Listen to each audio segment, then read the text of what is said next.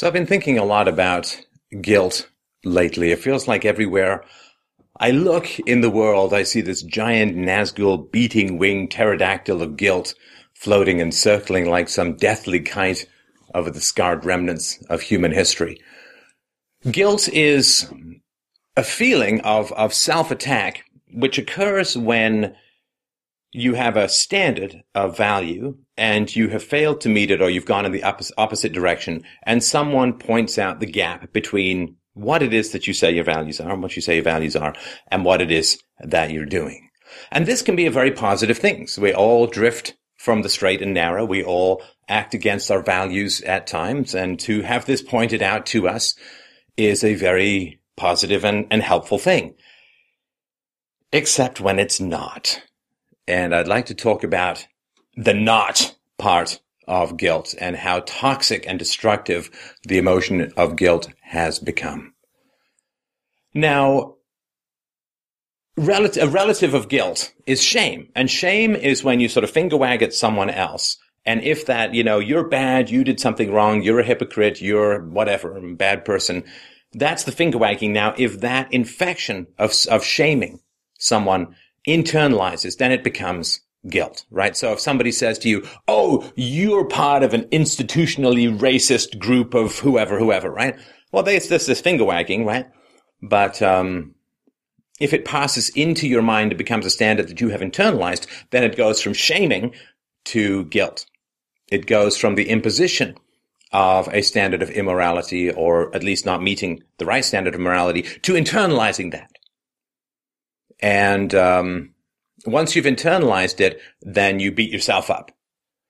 And it is I really believe that it has metastasized into a form of cache-reaching mental torture, of verbal abuse. And shaming can have very positive effects in society. It is a way of peacefully, colloquially, and horizontally enforcing community standards, right? So way back in the day, if you were a woman who got pregnant outside of wedlock, you would be shamed. Or if you were a man or a woman who had an affair, you would be shamed. Or if you were a man who got a woman pregnant out of wedlock, you would be shamed, and people would generally withdraw supporting you or having anything to do with you until you did the right thing. You married the girl, or you gave the kid up for adoption, or whatever it was. Now, this aspect of shaming people to maintain positive and beneficial and helpful social standards is great, because the more that you can get a community to police itself horizontally without actually having the overhead of the police, the cheaper and more efficient social enforcement gets to be. And this capacity to judge, to shame, and if shaming doesn't work, to ostracize, is how societies function when you don't have this giant all-encompassing state power and the NSA and endless prison industrial complexes to keep the population in line. It's something that people used to do at a communal level. And so, shaming and ostracizing and so on all have very positive and powerful value to society, because it allows you to enforce social standards without the overhead of a giant police, military, prison industrial complex, massive national debts, and so on. It is uncomfortable to do it, which is why people, the moment the government says, hey, we'll take over policing, we'll make sure that the single moms get money so you don't have to shame and ostracize them until they do the right thing. People like that. It's like, whew, don't have to enforce. Government will take care of it for me. And that's a relief to people. But it does generally spell, from the Roman Empire onwards, the death of civilization. So I just want to put that out there.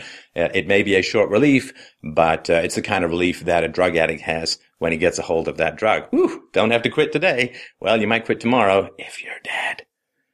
So shaming, no problem with shaming. Guilt has a very valuable aspect in the human psyche and in human society.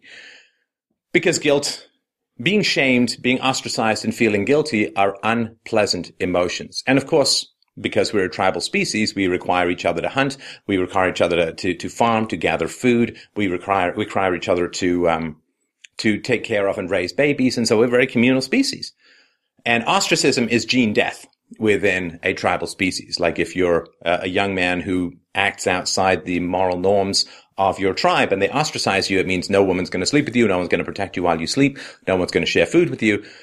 If you survive into old age, it doesn't really matter because your genes are going to die because you're not going to reproduce with anyone. No one's going to let you make the peace with two backs with them, and therefore your genes are going to die off. So it's very uncomfortable. Studies have shown that ostracism and shaming provokes the same physiological responses in normal, healthy human beings that physical torture does. So it's a very negative state to be in.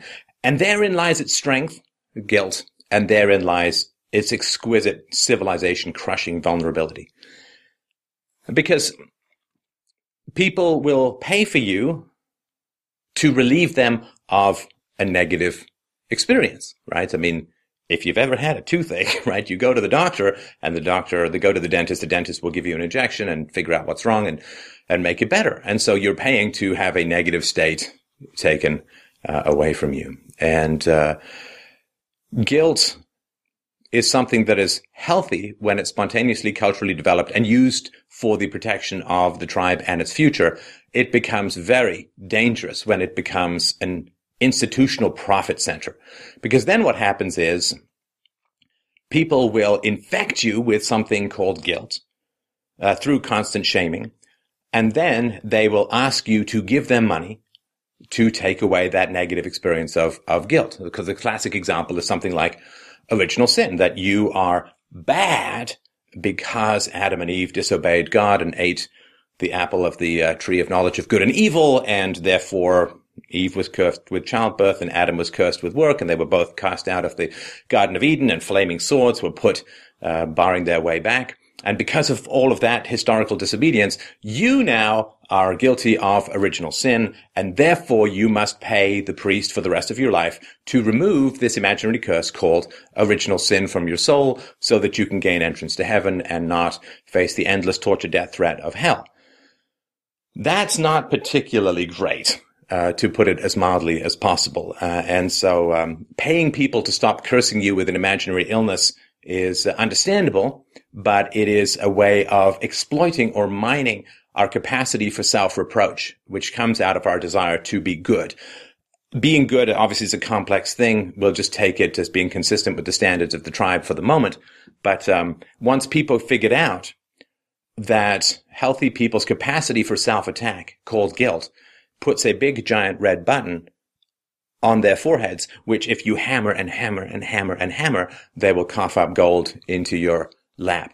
And that is one of the great weaknesses. And this original sin manifests itself in a wide variety of ways now, of course. So we have, the environmental movement, you're sinful for consuming. We have white privilege, you're sinful for being a white male, and therefore you must make atonement by giving money and resources to those less advantaged than you. You may be privileged for being a male at all, and therefore you have to give advantages to women.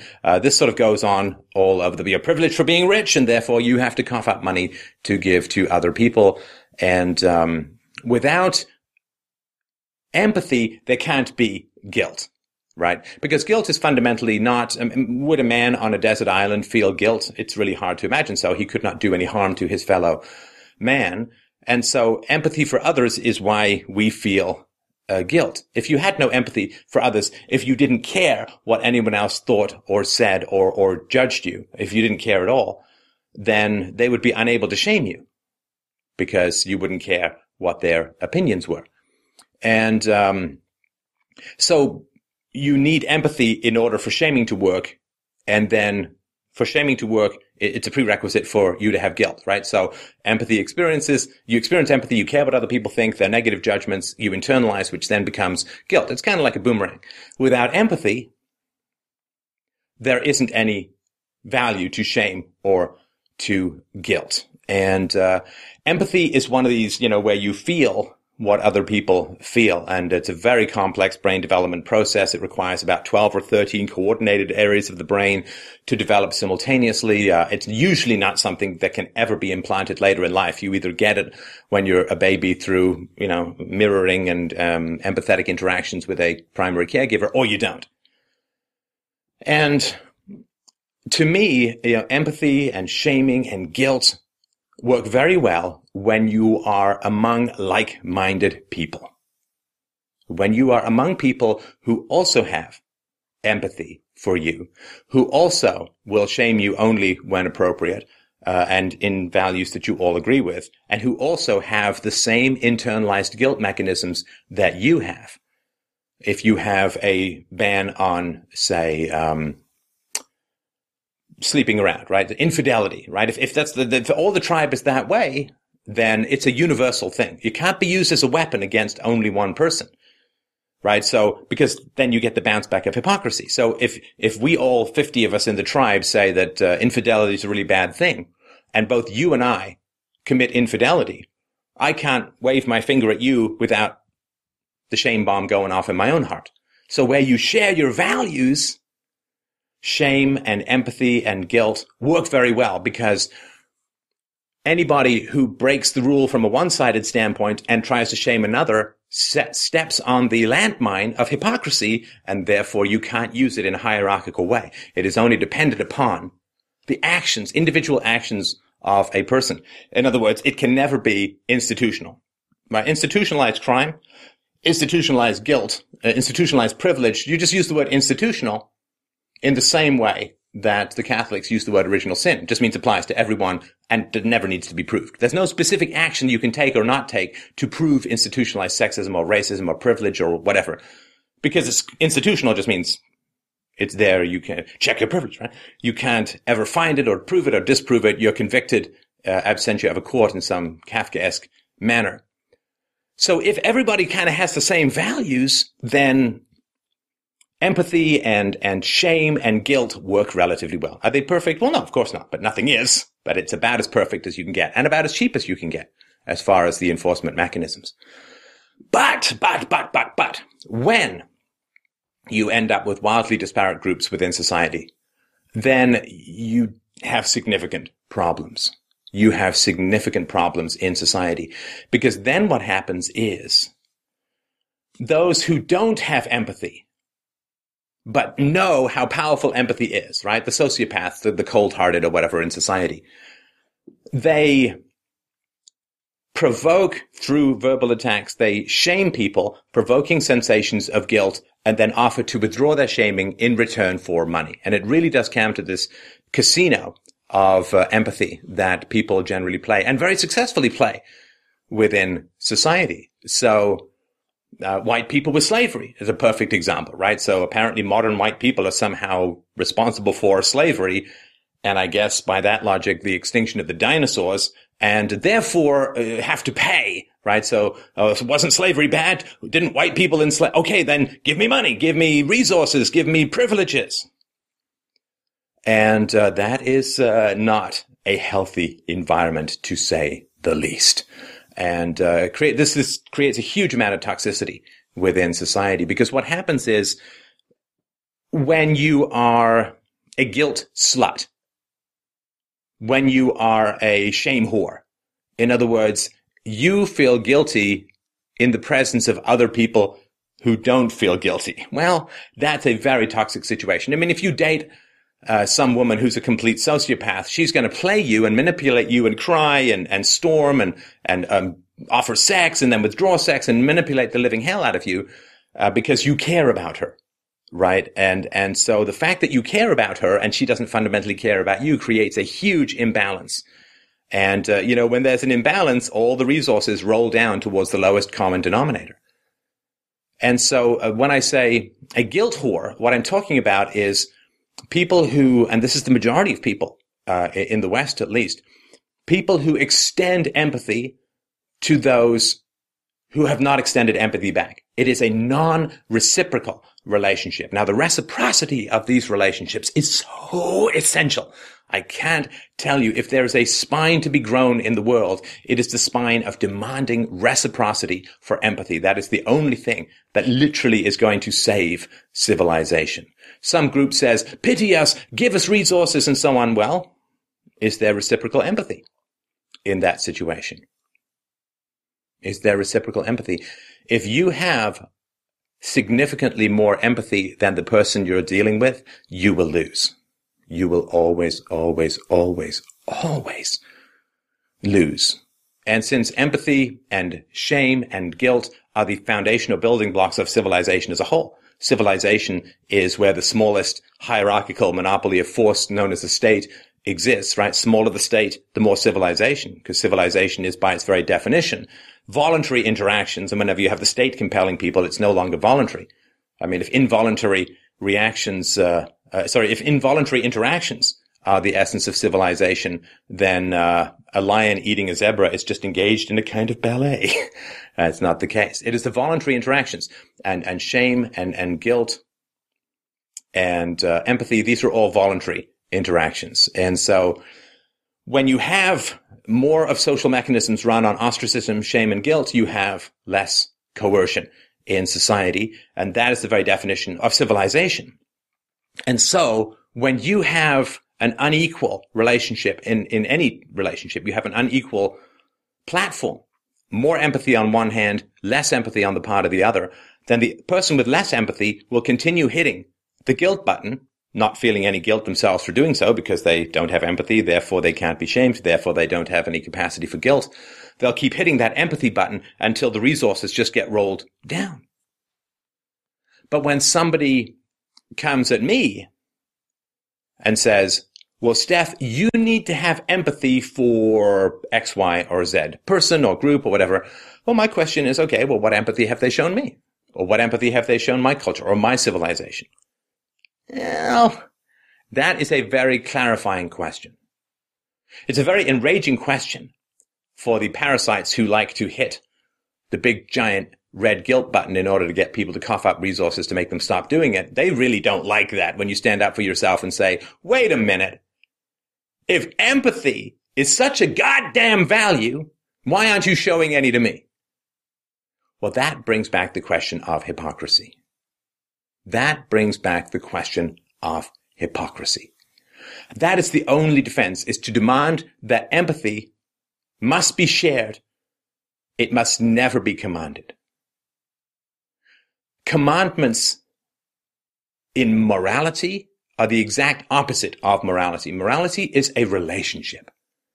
So if I'm got some shop on eBay and I say I'll sell you an iPad for $200, and I send you, you say, I want it, and I say, I'll send it to you, then you send me the $200, and I send you an empty box, nothing in it, the platonic iPad, are you obligated to send me the $200? No, because that would be a non-reciprocal relationship. I have not fulfilled my pledge to send you the iPad, therefore you are not obligated to send me the $200.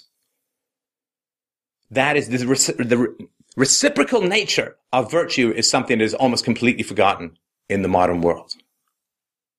So when women say, well, you have to have empathy, you got to really be sensitive to and understand the thoughts and feelings and experiences of women. I think that men have every right to say to women, well, how is that working for me? Do women inquire as to men's experience? Hey, how does it feel to be called a sexist, privileged patriarch and all this kind of stuff? How does it feel? Do you like that or not? How many times does society ask men, well, how do you guys feel about stuff? How's society working for you? Doesn't really happen at all. All that you get is this endless bang, bang, bang, bang, microaggressions and mansplaining and man-interrupting and stuff like that. We're all got to have the empathy for the women, but where's all the famous women's empathy towards men and curiosity towards men's experience in this world? I will show empathy for feminists, for instance, when feminists start to show empathy for men and curiosity about men's experience. And if feminists are not showing, it's just one example of many, if feminists are not showing any empathy towards men, then their demands for empathy from men fail the hypocrisy test. Sorry, it's a scam. And a very obvious and silly scam that you're trying to pull. You want me to have empathy for you. You're not showing any empathy towards me. You want me to send you the $200, but all I got for my iPad order was an empty box.